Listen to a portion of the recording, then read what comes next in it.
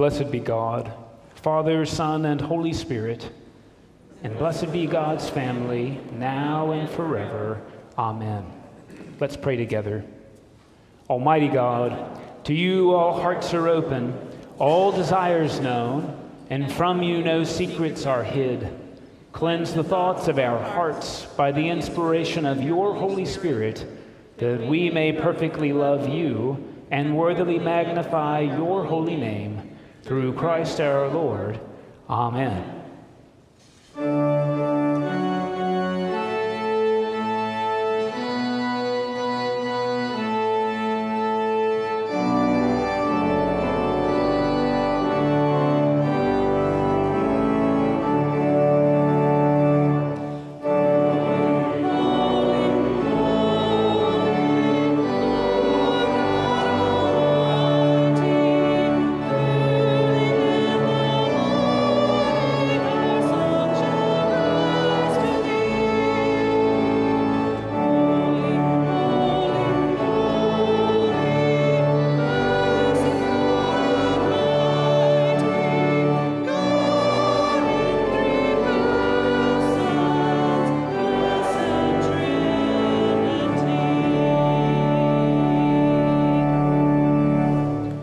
The Lord be with you.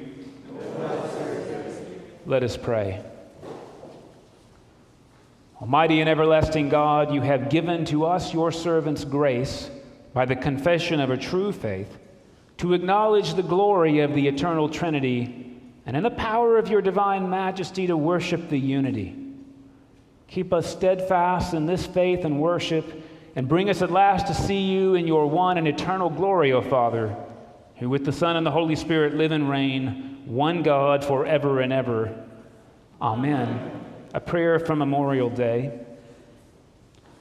O Judge of the nations, we remember before you with grateful hearts the women and men of our country who in the day of decision ventured much for the liberties we now enjoy. Grant that we may not rest until all the people of this land share the benefits of true freedom and gladly accept its disciplines. This we ask in the name of Jesus Christ our Lord. Amen.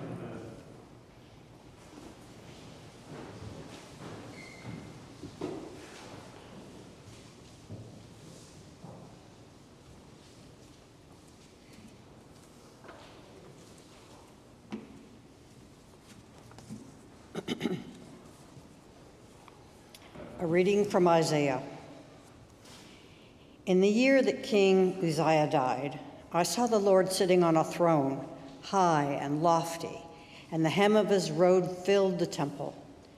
Seraphs were in attendance above him. Each had 6 wings, and with two they covered their faces, and with 2 they covered their feet, and with 2 they flew. And one called to another and said, Holy, holy, holy is the Lord of hosts. The whole earth is full of his glory. The pivots on the thresholds shook at the voices of those who called, and the house filled with smoke. And I said, Woe is me, I am lost, for I am a man of unclean lips, and I live among a people of unclean lips. Yet my eyes have seen the King, the Lord of hosts. Then one of the seraphs flew to me, holding a live coal that had been taken up from the altar with a pair of tongs. The seraph touched my mouth with it and said, Now that this has touched your lips, your guilt has departed, and your sin is blotted out.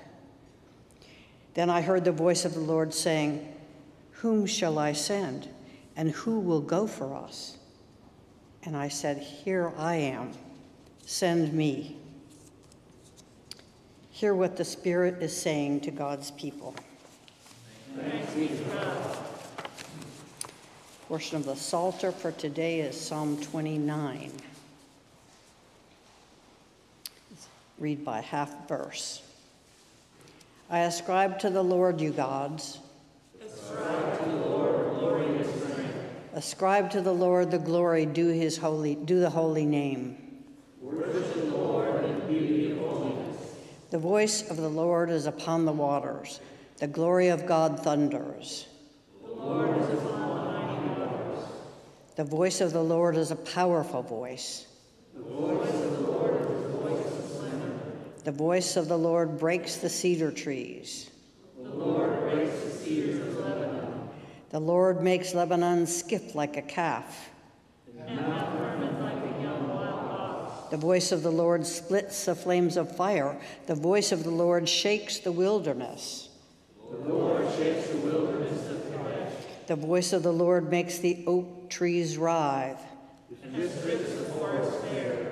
And in the temple of the Lord, all are crying, Glory. The Lord sits enthroned above the flood. The Lord sits enthroned as sovereign forevermore. The Lord shall give strength to the chosen people. The Lord shall give the people the blessing of peace. This is Psalms.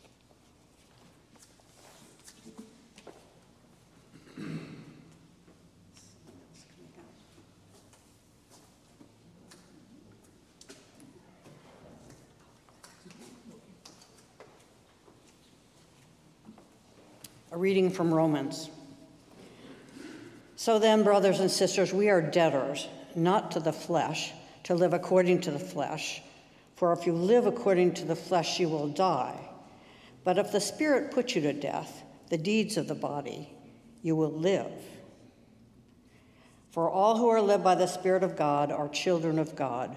For you did not receive a spirit of slavery to fall back into fear, but you have received a spirit of adoption. When we cry, Abba, Father, it is that very Spirit bearing witness with our spirits that we are children of God. And if children, then heirs, heirs of God and joint heirs with Christ. If in fact we suffer with him, so that we may also be glorified with him.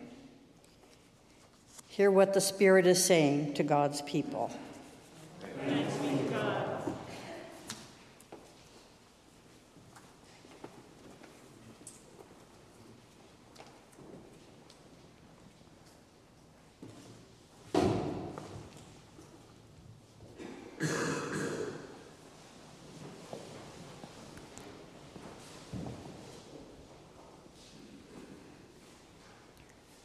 The Holy Gospel of our Lord Jesus Christ according to John. Glory to you, Lord Christ. Now there was a Pharisee named Nicodemus, a leader of the Jewish people. He came to Jesus by night and said to him, Rabbi, we know that you are a teacher who has come from God, for no one can do these signs that you do apart from the presence of God. Jesus answered him, Very truly I tell you, no one can see the kingdom of God without being born from above. Nicodemus said to him, How can anyone be born after having grown old? Can one enter a second time into the mother's womb and be born? Jesus answered, Very truly I tell you, no one can enter the kingdom of God without being born of water and spirit. What is born of the flesh is flesh, and what is born of the Spirit is spirit. Do not be astonished that I said to you, You must be born from above. The wind blows where it chooses, and you hear the sound of it, but you do not know where it comes from or where it goes. So it is with everyone who is born of the Spirit. Nicodemus said to Jesus, How can these things be? Jesus answered him, Are you a teacher of Israel, and yet you do not understand these things? Very truly I tell you, we speak of what we know and we testify to what we've seen, yet you do not receive our testimony.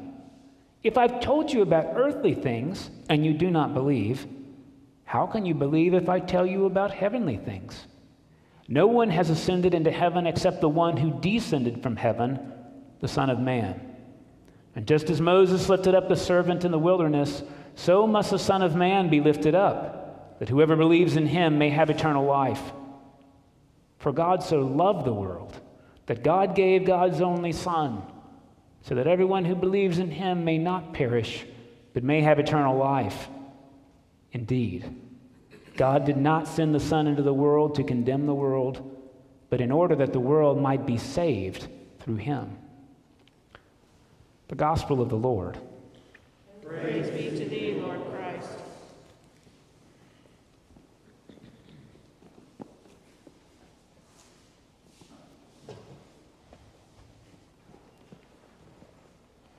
Please be seated. Well, once a year we get to come together to to explore the holy mystery of the Trinity. We get it once a year for like 15 minutes, so buckle your seatbelts. First thing to say is the history of where the Trinity comes from. Many of us don't know this, but according to most historians, the way we came up with the doctrine of the Trinity is people were baptizing people in the name of the Father and the Son and the Holy Spirit. That happened first. And then people had to figure out what it meant. I know that sounds backward. This is the history. The way we say that in Latin is lex orandi, lex credendi. Sorry for my lisp here. What it means is that the things that are practiced are the things we give our heart to. 3 generations after Jesus, people had been baptizing folk in the name of the Father, Son, and the Holy Spirit without really any theology.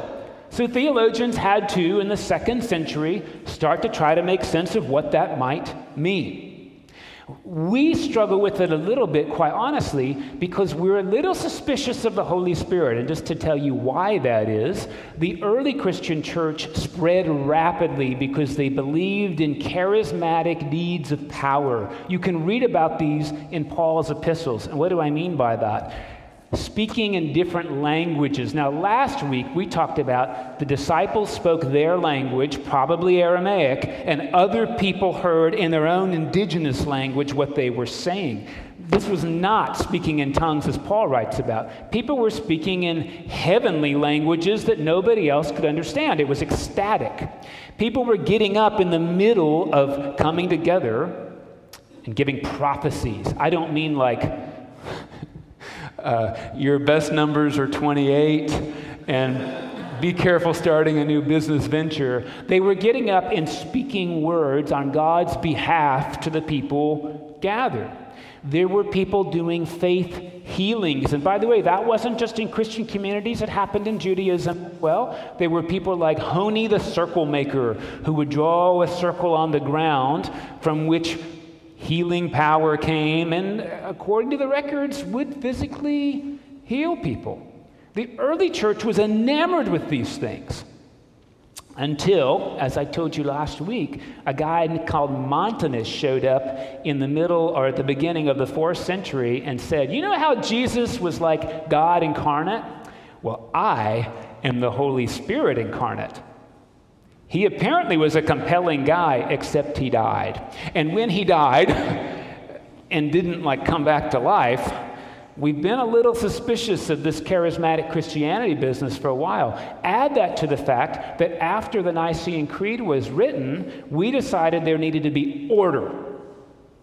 And there is nothing more disorderly than someone interrupting my brilliant sermons.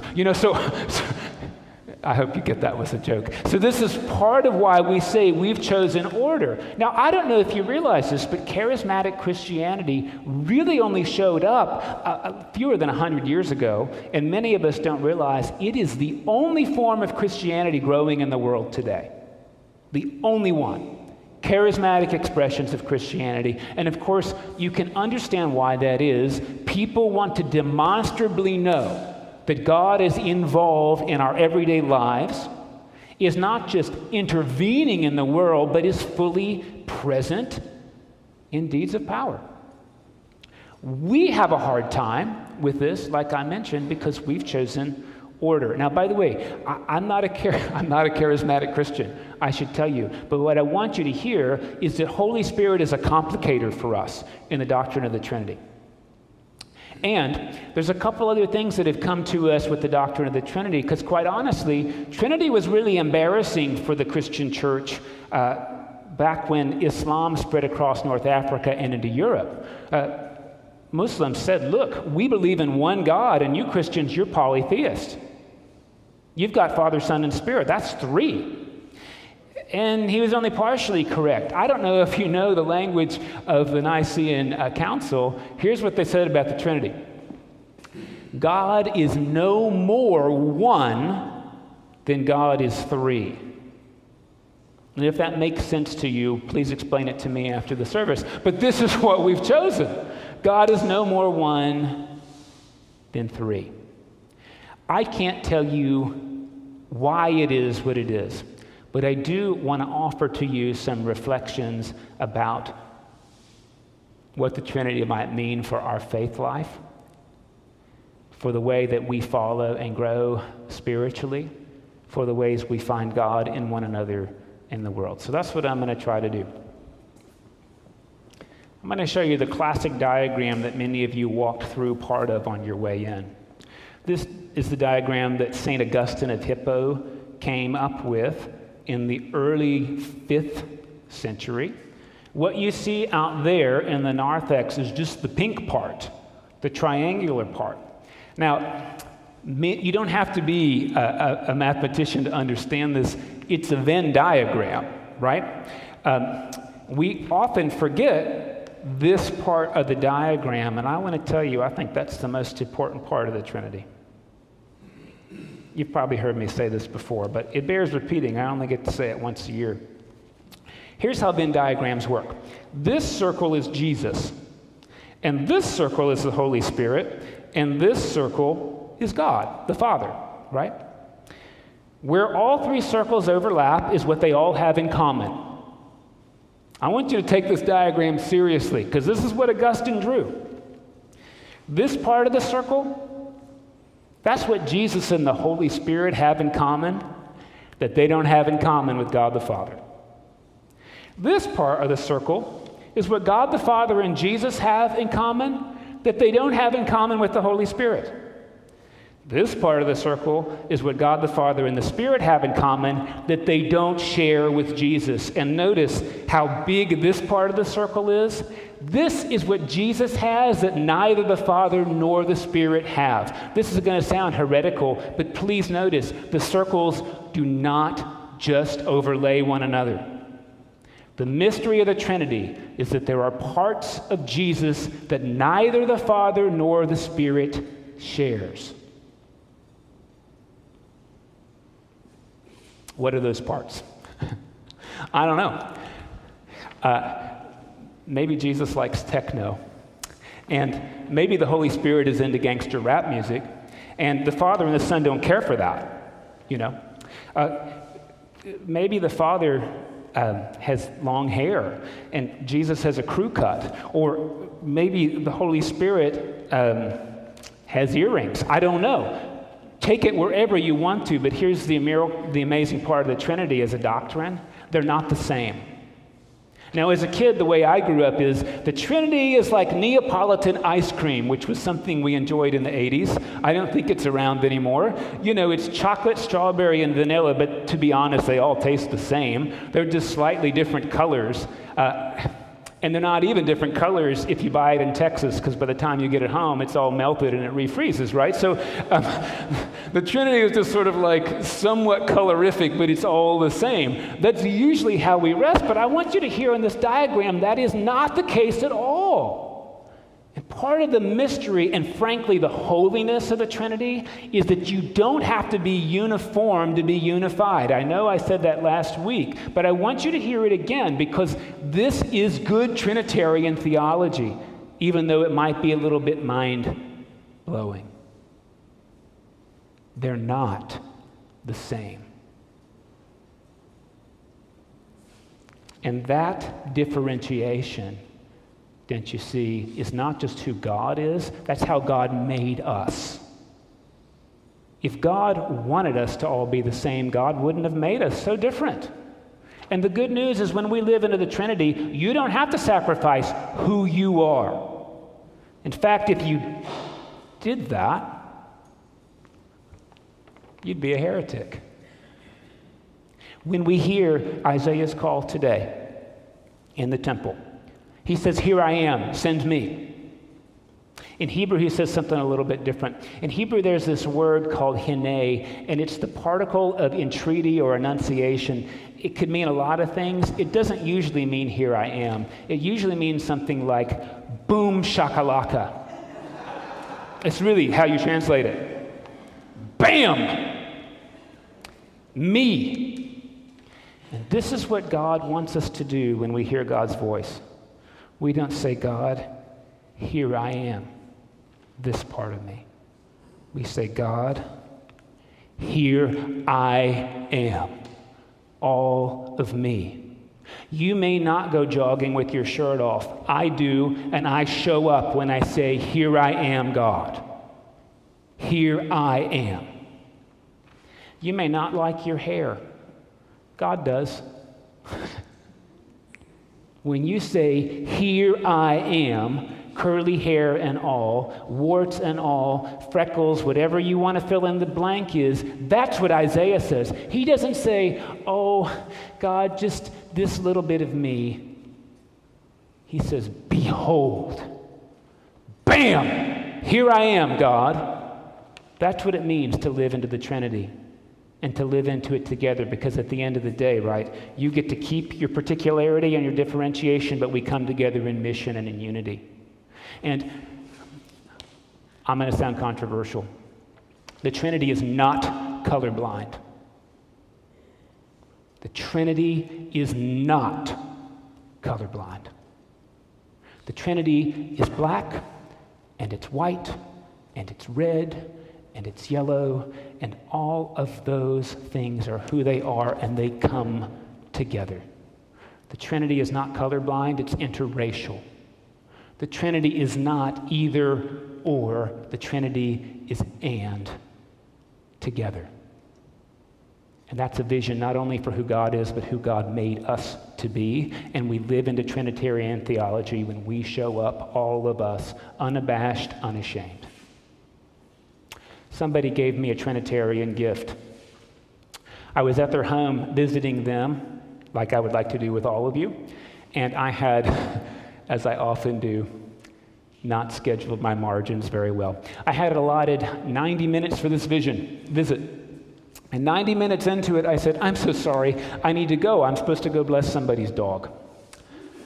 And I'm really sorry that I didn't budget enough time.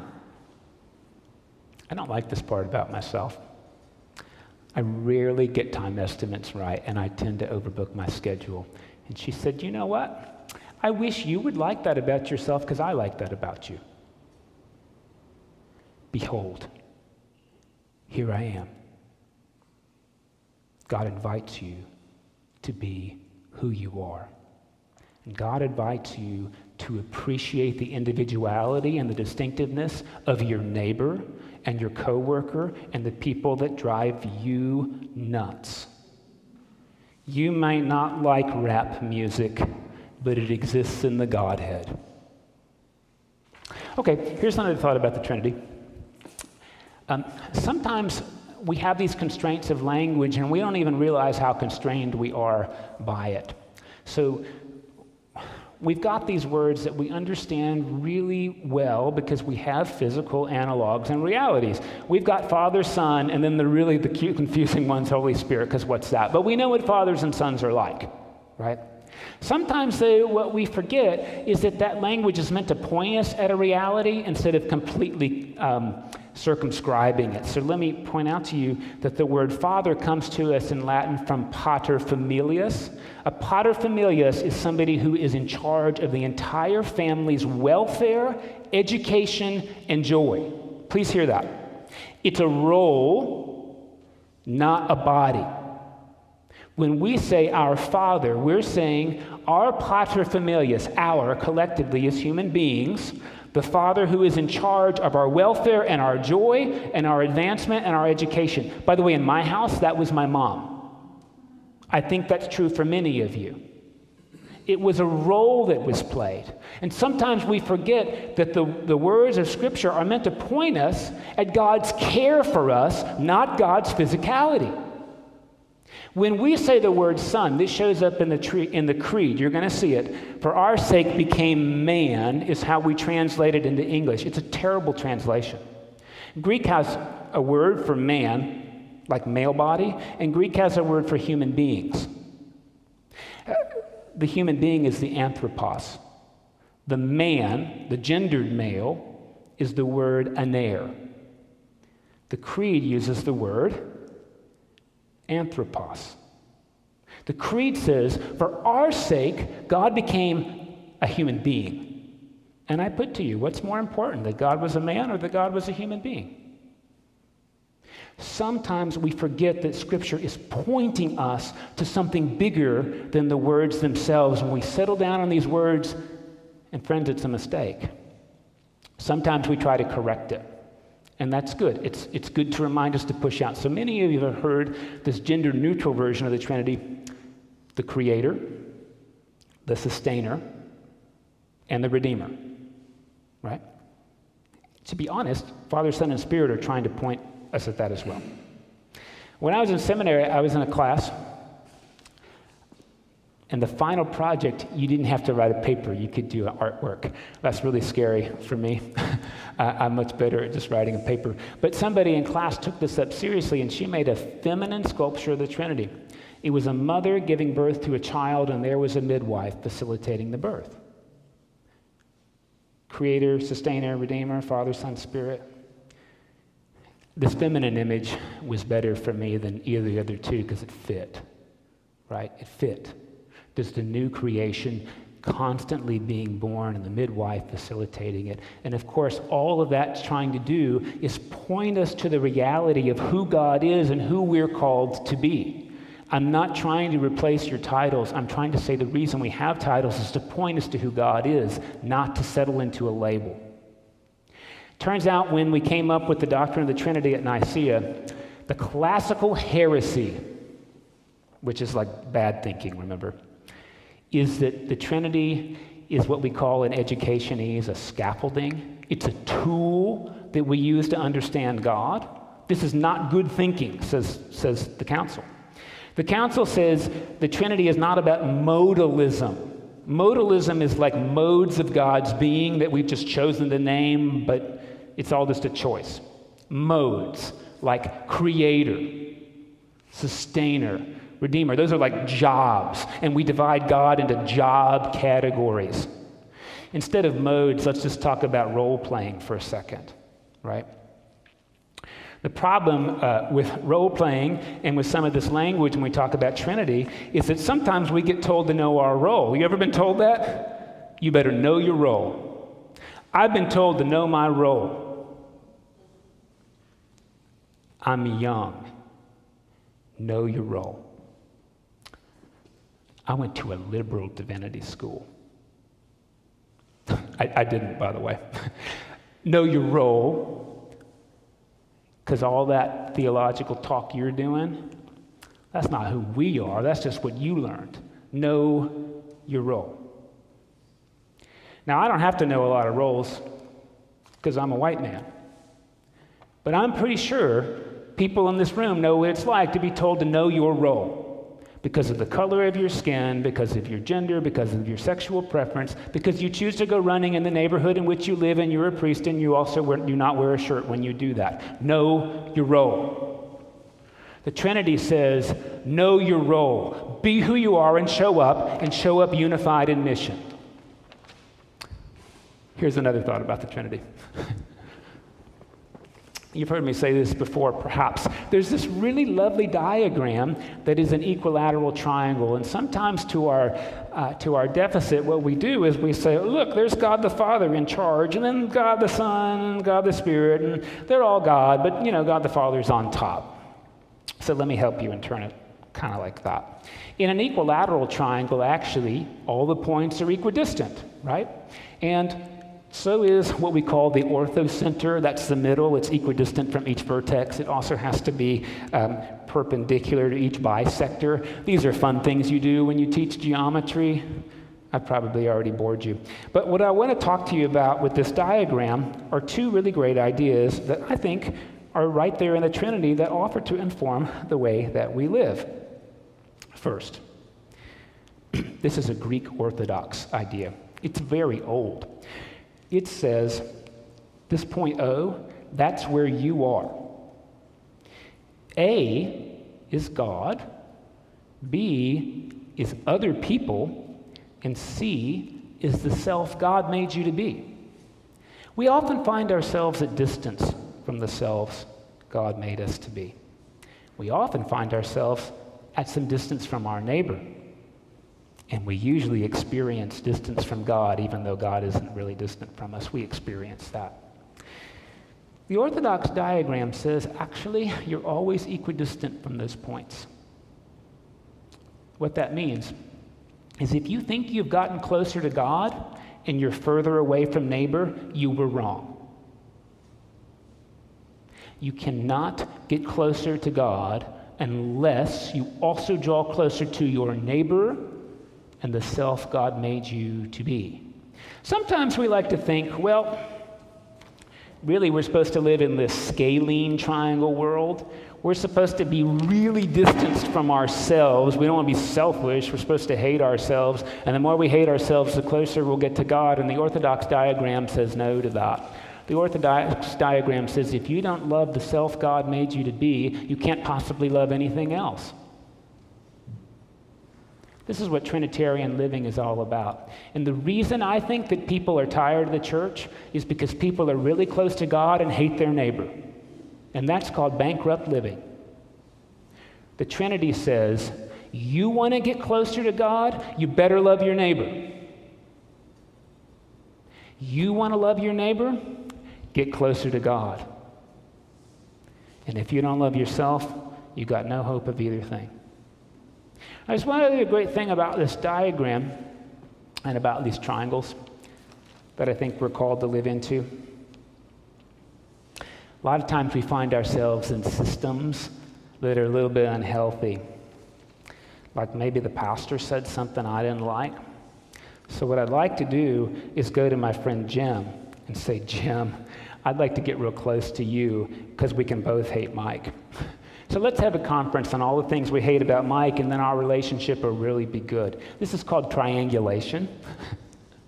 Of course, it's real unhealthy, right? It's usually what we settle for in churches, which is why people don't like coming to them, right? Because nobody wants to be talked about in the parking lot after we all leave. So here's how the Trinity works. The Trinity says, oh, hey, Jesus, you don't like that thing about God the Father? Why don't you go tell it to God the Father? If you want, I'll go with you, not to team up, but just so you don't have to go alone.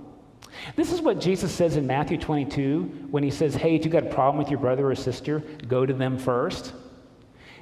Curious thing, direct communication. I find that least often in church. And I'm not just talking about y'all, I'm talking about me. Going to people with whom I have a problem directly, boy, it's terrifying. They may not listen. They may not take me seriously. They might be defensive. They might even tell me to shut up or something. So what I'll do is I'll just tell all my problems with Nancy to Jim, and then we'll be really good friends at Nancy's expense. And when we live like that, we've lived outside the Trinity. We've made the mistake that I can get closer with one neighbor at the expense of another. And not only is it not Trinitarian, it's sinful. And so I want to put before you, I don't know why God is triune. I don't know the answer to that. But I know what living in Trinity, I know how it makes a difference in how we live our lives. And that's what we're invited to consider today. How do we live into God's Trinitarian identity? And I got one more thought for you, because as a kid, what I heard is that God made the world because God was lonely. And friends, that's just not really a good way of doing stuff. Creating sentient beings because you're lonely, it could really boomerang on you. So I want to suggest to you that there's something different that the Trinity offers. The Trinity offers this idea that whether we like it or not, God is community. God exists in community. And God didn't make the world because God was bored. God made the world out of community. The way this works, a little bit, and I know this isn't everybody's story, but I loved my daughter before she was born because she was an icon, like a physical representation of my love for my wife. And maybe that's why God loves you just like you are. Because when God looks at Jim or looks at Ned or looks at Laura, God the Father says, oh, I see my love for the Holy Spirit right there. That's why I love them. God's not lonely. And God's not beckoning to you from loneliness. God exists in a community that loves one another mutually, that appreciates difference, that isn't afraid for the Son to say, "Here I am, Father. Here I am, Spirit." And our encouragement this Trinity Sunday is to pattern our lives after the way God has made us and the way that God is. And that means, even when it vexes us the most, we don't just get to look at our neighbor that's driving us crazy and say, "Well, I guess God loves you." We get to look at our neighbor and see an icon of the Father's love for the Son and for the Spirit, all wrapped in one. And you know, you don't pray to icons, but you pray through them. So here's a spiritual discipline. The person that's driving you crazy, pray through them to the community of God that created difference. Not only because God enjoys it, but because God thinks we'll enjoy it ourselves.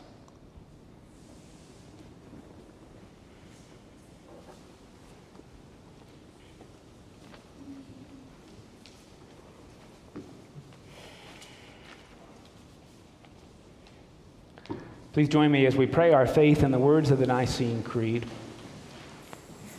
We believe in one God, Father the Almighty, maker of heaven and earth, of all that is seen and unseen. We believe in one Lord Jesus Christ, the only Son of God, the only begotten of the Father, God from God, light from light, true God from true God, begotten not made, of one being with the Father. Through him all things were made. For us and for our salvation, he came down from heaven. By the power of the Holy Spirit, he became incarnate from the Virgin Mary and was made man. For our sake, he was crucified under Pontius Pilate. He suffered death and was buried. On the third day, he rose again, in accordance with the Scriptures. He ascended into heaven and is seated at the right hand of the Father. He will come again in glory to judge the living and the dead, and his kingdom will have no end. We believe in the Holy Spirit, the Lord, the giver of life, who proceeds from the Father and the Son. With the Father and the Son he is worshipped and glorified. He has spoken through the prophets. We believe in one holy Catholic and Apostolic Church. We acknowledge one baptism for the forgiveness of sins. We look for the resurrection of the dead and the life of the world to come. Amen.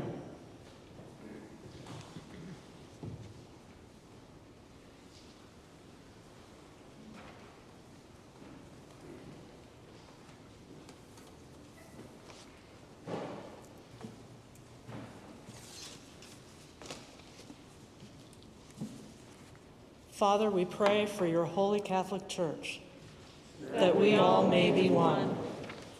Grant that every member of the Church may truly and humbly serve you, That your name may be glorified by all people. We pray for Michael, our presiding bishop, for Andy, Hector, Jeff, and Kay, our bishops, in the diocesan cycle of prayer, St. Augustine of Hippo, Galveston, St. Christopher's, League City, and St. George's, Texas City. For Justin, Archbishop of Canterbury, for the priests in our community, Mike, Craig, Jim, Bill, and Lillian, and for all bishops, priests, and deacons, that they may be faithful ministers of your word and sacraments. We pray for all who govern and hold authority in the nations of the world, for all the members of the armed forces, and for all who struggle for peace and justice, that they may act with prudence and vision to plant the seeds of your kingdom everywhere, That there may be justice and peace on the earth. We pray for our parish and our vestry, that our community may discern clearly and minister effectively. We pray for St. Thomas the Apostle School, for those who teach and those who learn, that we may be bearers of your grace to all who come through our doors. Give us grace to do your will in all that we undertake, that our works may find favor in your sight. Have compassion on those who suffer from any grief or trouble, that they may be delivered from their distress. Give to the departed eternal rest. Let light perpetual shine upon them. We praise you for St. Thomas the Apostle and your saints who have entered into joy. May we also come to share in your heavenly kingdom. Let us give thanks for our blessings and pray for our own needs and those of others, especially Chris, Sean, Jerome, Eric, and Lee, and those the congregation wishes to name at this time, silently or aloud. Almighty God, by your Holy Spirit, you have made us one with your saints in heaven and on earth. Grant that in our earthly pilgrimage we may always be supported by this fellowship of love and prayer, and know ourselves to be surrounded by their witness to your power and mercy. We ask this for the sake of Jesus Christ, in whom all our intercessions are acceptable through the Spirit, and who lives and reigns forever and ever. Amen. Let us confess our sins against God and our neighbor in a form of mutual confession.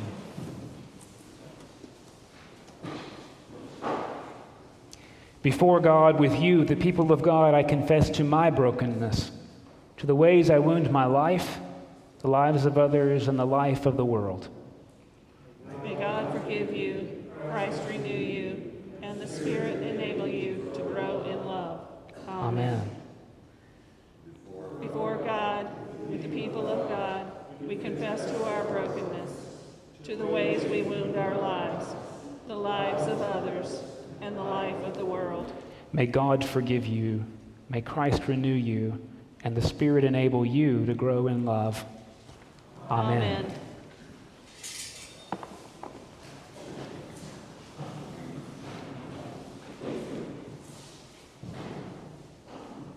The peace of the Lord be always with you.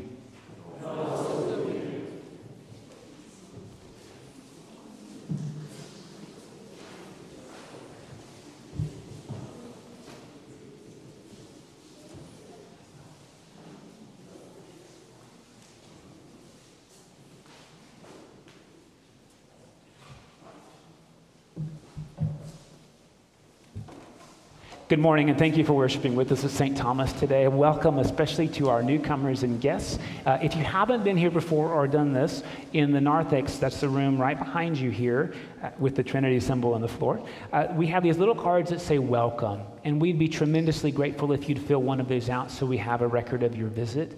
And thank you for worshiping with us today. I just want to call a couple announcements to your attention. One is that, as you can see in our weekly e-news, but also on our front doors, we are updating, along with the CDC and the diocese, our COVID guidelines. And so here's the TLDR for that. Too long, didn't read. We're working kind of like a restaurant. So if you come in, we recommend wearing masks. And when you come to your seat, you can mask off. If you're not comfortable masking off, either because you have been unable to get the vaccine or you're still uncomfortable, this is our mask section here starting next week on my far right. This will be the mask section. Please live into your own comfort. This is really, really important. But our bishop and the CDC have come up with these guidelines, and our vestry has been really thoughtful about them. We're going to continue to do communion by intinction only throughout the summer, with the hope that we'll open the common cup as conditions allow closer to the fall. We'll probably go back to coffee and donuts as we get closer to September. So we're just going slowly and moderately and reasonably, because we want to make sure that this is in fact a sanctuary for all people. That's really important. So please have a look at those guidelines. Some of you have said, hey, I don't see the sign-up link anymore. We're not doing that any longer. You don't need to sign up for services any longer. Again, this is in conversation with the CDC and the diocese. If you have any questions about protocols, please approach me or one of our vestry members. Happy to learn from you and not be defensive, to explain our thinking if you'd like, or have a conversation about anything you want. I also want to uphold to you, please, that I would love to have a non-necessary clergy visit with each of you this year. It's been a long time, and just an opportunity to reconnect would be lovely. I've made several of these visits, and I look forward to making more throughout the summer. So please take me up on this by just talking to me on the way out, or sending me email, or giving me a call. This coming Saturday is the first Saturday in June, and it's when we do our fresh food mobile distribution. So just to be clear, a truck with groceries shows up. We don't bring any food to the event. And from 7:45 in the morning until 10, people of all ages and abilities download that truck, package it, and put it in people's cars. So you don't have to sign up to attend from 7:45 till 10. It really is a fantastic way of volunteering. And you did hear me right. We had 4-year-olds working this event with 90-year-olds, and that's the communion of saints, really. It's quite lovely. I want to uphold to you 2 more things, and then I've got not an extra sermon, but just an extra bit that we need to say today. Next Sunday, we're starting our summer reading group. So throughout the month of June, we'll be reading a book called Invite, Welcome, Connect. And it's really, how do we live deeper into being a welcoming and inviting parish? You all already do this in such wonderful ways. Like, I've seen newcomers come in and they say, oh, well, I've never been to an Episcopal church. And I've seen people say, come sit with me, I'll show you the ropes. Thank you for doing that. I've seen people come in and bring their kids, and their kids aren't quiet, and they say, that's great, glad they're here. Or, you want to listen while I entertain your kids in the sanctuary? Thank you for being those people, because it matters. And we just want to deepen our welcome and our hospitality. So I hope that you'll read this book whether you choose to join the discussion or not. I also want to make sure you hear that on Friday, we had graduation from our school, and the narrative hasn't changed. We had 0 contact spread of COVID at our school this year. This is our most visible ministry to the community. It fills our parking lot 5 days a week, sometimes 6, and they represented you well. And, I just had this moment. Our graduating kids, some of them, I've been sort of their chaplain now for 6 years. And I'm so proud of these kids who are not only smart and clever, but wise. And I have seen them grow in compassion and grace. And you don't get to see this, but you need to know this is what you're doing. You're growing children in wisdom and in grace, in wisdom and faith. And they don't even know to say thank you. So on their behalf, thank you. Thank you for sponsoring this wonderful ministry to our community. On a more challenging note, I'm not going to give you another sermon, but I want you to hear tomorrow's Memorial Day. And we understand not only gratitude for people who have given really the ultimate sacrifice on our behalf, whether you think they should have or not, it's a day to remember with gratitude. And I can't help but tell you that one of our parishioners gave me this ring. I've never been in a post where people gave me jewelry, but this is really quite lovely. One of our parishioners gave me this ring because on average 22 veterans take their life every day because of things like PTSD and despair. And friends, no single one of us has the answer for this problem. And we need to remember this problem. Just because we can't solve it, we cannot let it go. And this is part of our Memorial Day. Not only people in past wars, but people who are living with despair and PTSD on our behalf. So I invite your prayers, and I invite your consideration as we approach the Eucharist to hear 22 bells for the 22 people who are likely to take their life today.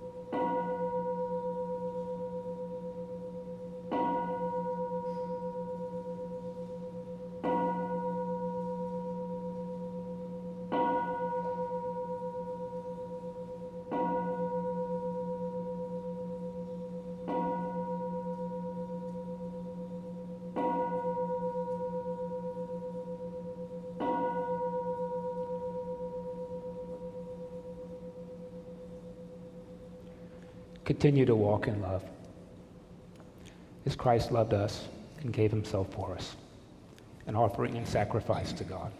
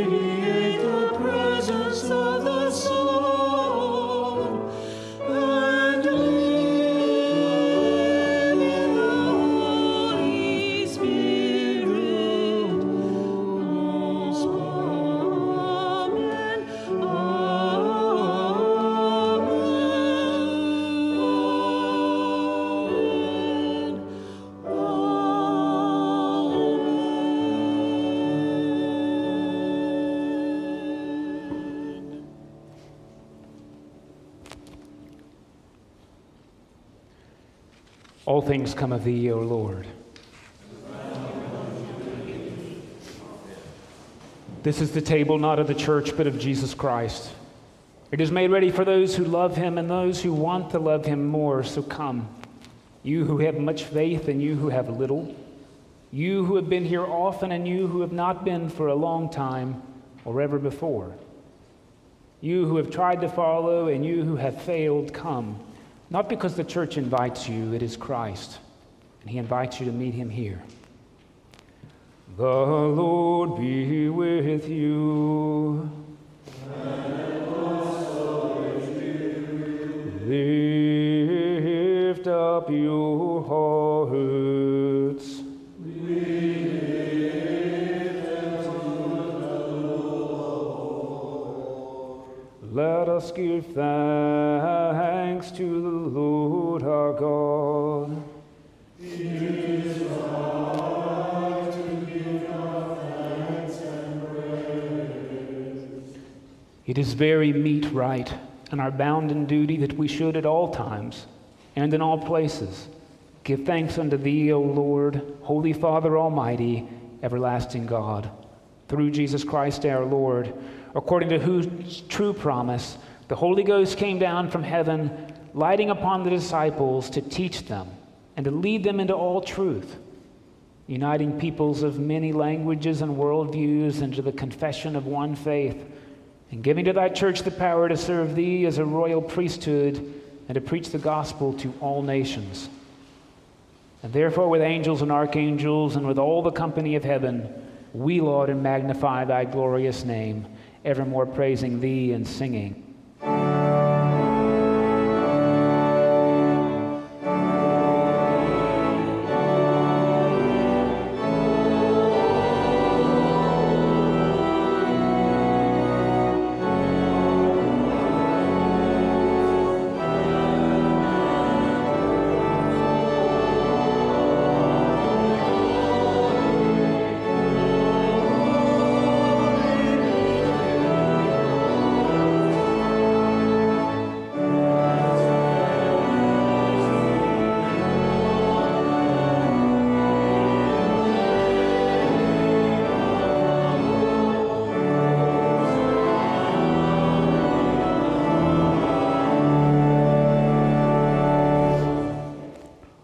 glory be to thee, O Lord our God, for that thou didst create heaven and earth, and didst make us in thine own image. And of thy tender mercy didst give thine only Son, Jesus Christ, to take our nature upon him, and to suffer death upon the cross for our redemption. He made there a full and perfect sacrifice for the whole world, and then institute and in his holy gospel command us to continue a perpetual memory of that, his precious death and sacrifice, until his coming again.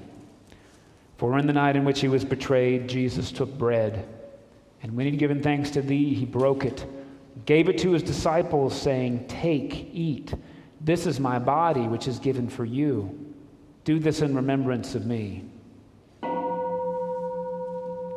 Likewise, after supper, Jesus took the cup of wine, and when he had given thanks, he gave it to them, saying, "Drink this, all of you. This is my blood of the new covenant, which is shed for you and for all for the remission of sins. Do this as oft as ye shall drink it in remembrance of me." Wherefore, O Lord and heavenly Father, we thy people do celebrate and make with these thy holy gifts, which now offer unto thee the memorial thy Son hath commanded us to make, having in remembrance his blessed passion and precious death, his mighty resurrection and glorious ascension, and looking for his coming again with power and great glory. And we most humbly beseech thee, O merciful Father, to hear us, and with thy word and Holy Spirit to bless and sanctify these gifts of bread and wine, that they may be unto us the body and blood of thy dearly beloved Son, Jesus Christ. And we earnestly desire thy fatherly goodness to accept this, our sacrifice of praise and thanksgiving, whereby we offer and present unto thee, O Lord, our whole selves, our souls, our bodies. Grant, we beseech thee, that all who partake of this holy communion may worthily receive the most precious body and blood of thy Son, Jesus Christ, and be filled with thy grace and heavenly benediction. And also that we and all thy whole church may be made one body with him, that he may dwell in us and we in him, through the same Jesus Christ our Lord, by whom and with whom and in whom, in the unity of the Holy Ghost, all honor and glory be unto thee, O Father Almighty, world without end. Amen. And now, as our Savior Christ has taught us, we are bold to pray, "Our Father, who art in heaven, hallowed be thy name. Thy kingdom come, thy will be done, on earth as it is in heaven. Give us this day our daily bread, and forgive us our trespasses, as we forgive those who trespass against us. And lead us not into temptation, but deliver us from evil. For thine is the kingdom, and the power, and the glory, forever and ever. Amen." And reminder, as we go through Pentecost, we're praying the Lord's Prayer in a different version as well. So please join me as we pray the version found in Human Rights by Word and Wild. "Beloved, our Father and Mother, in whom is heaven, hallowed be your name. Followed be your royal way. Done be your will and rule throughout the whole creation. With the bread we need for today, feed us. In the hurts we absorb from one another, forgive us. In times of temptation and test, strengthen us. From trials too great to endure, spare us. From the grip of all that is evil, free us. For you reign in the glory of the power that is love, now and forever.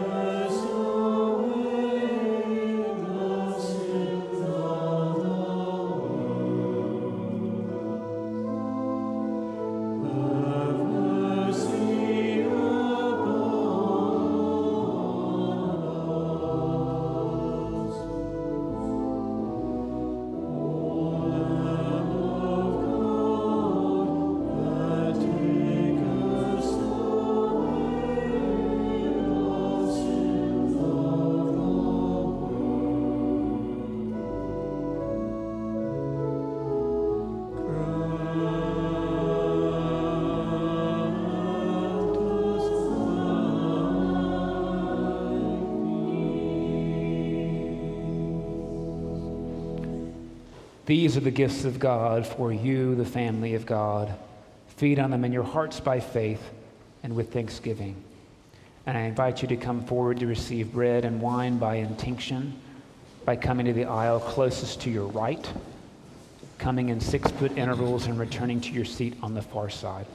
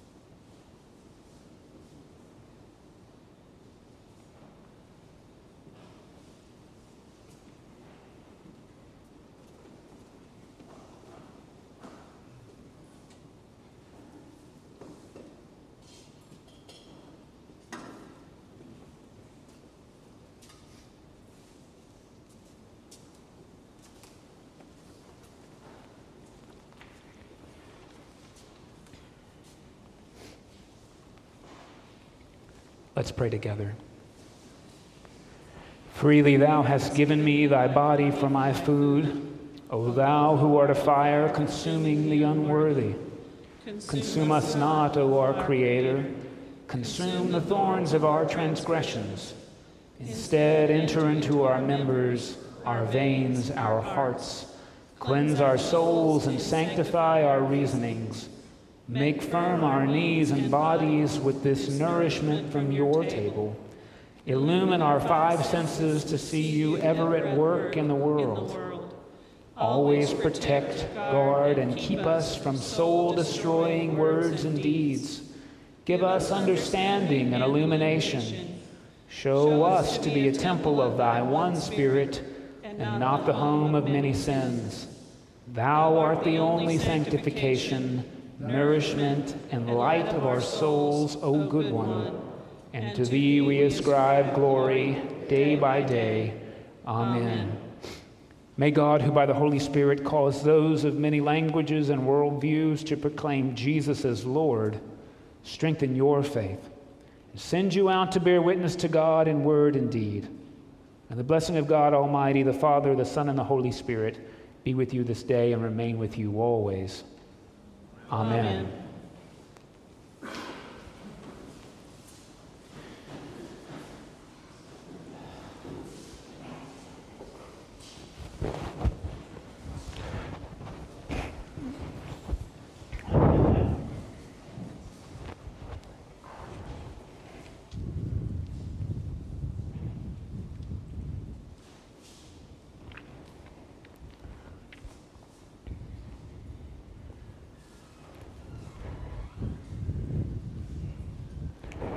Alleluia, alleluia.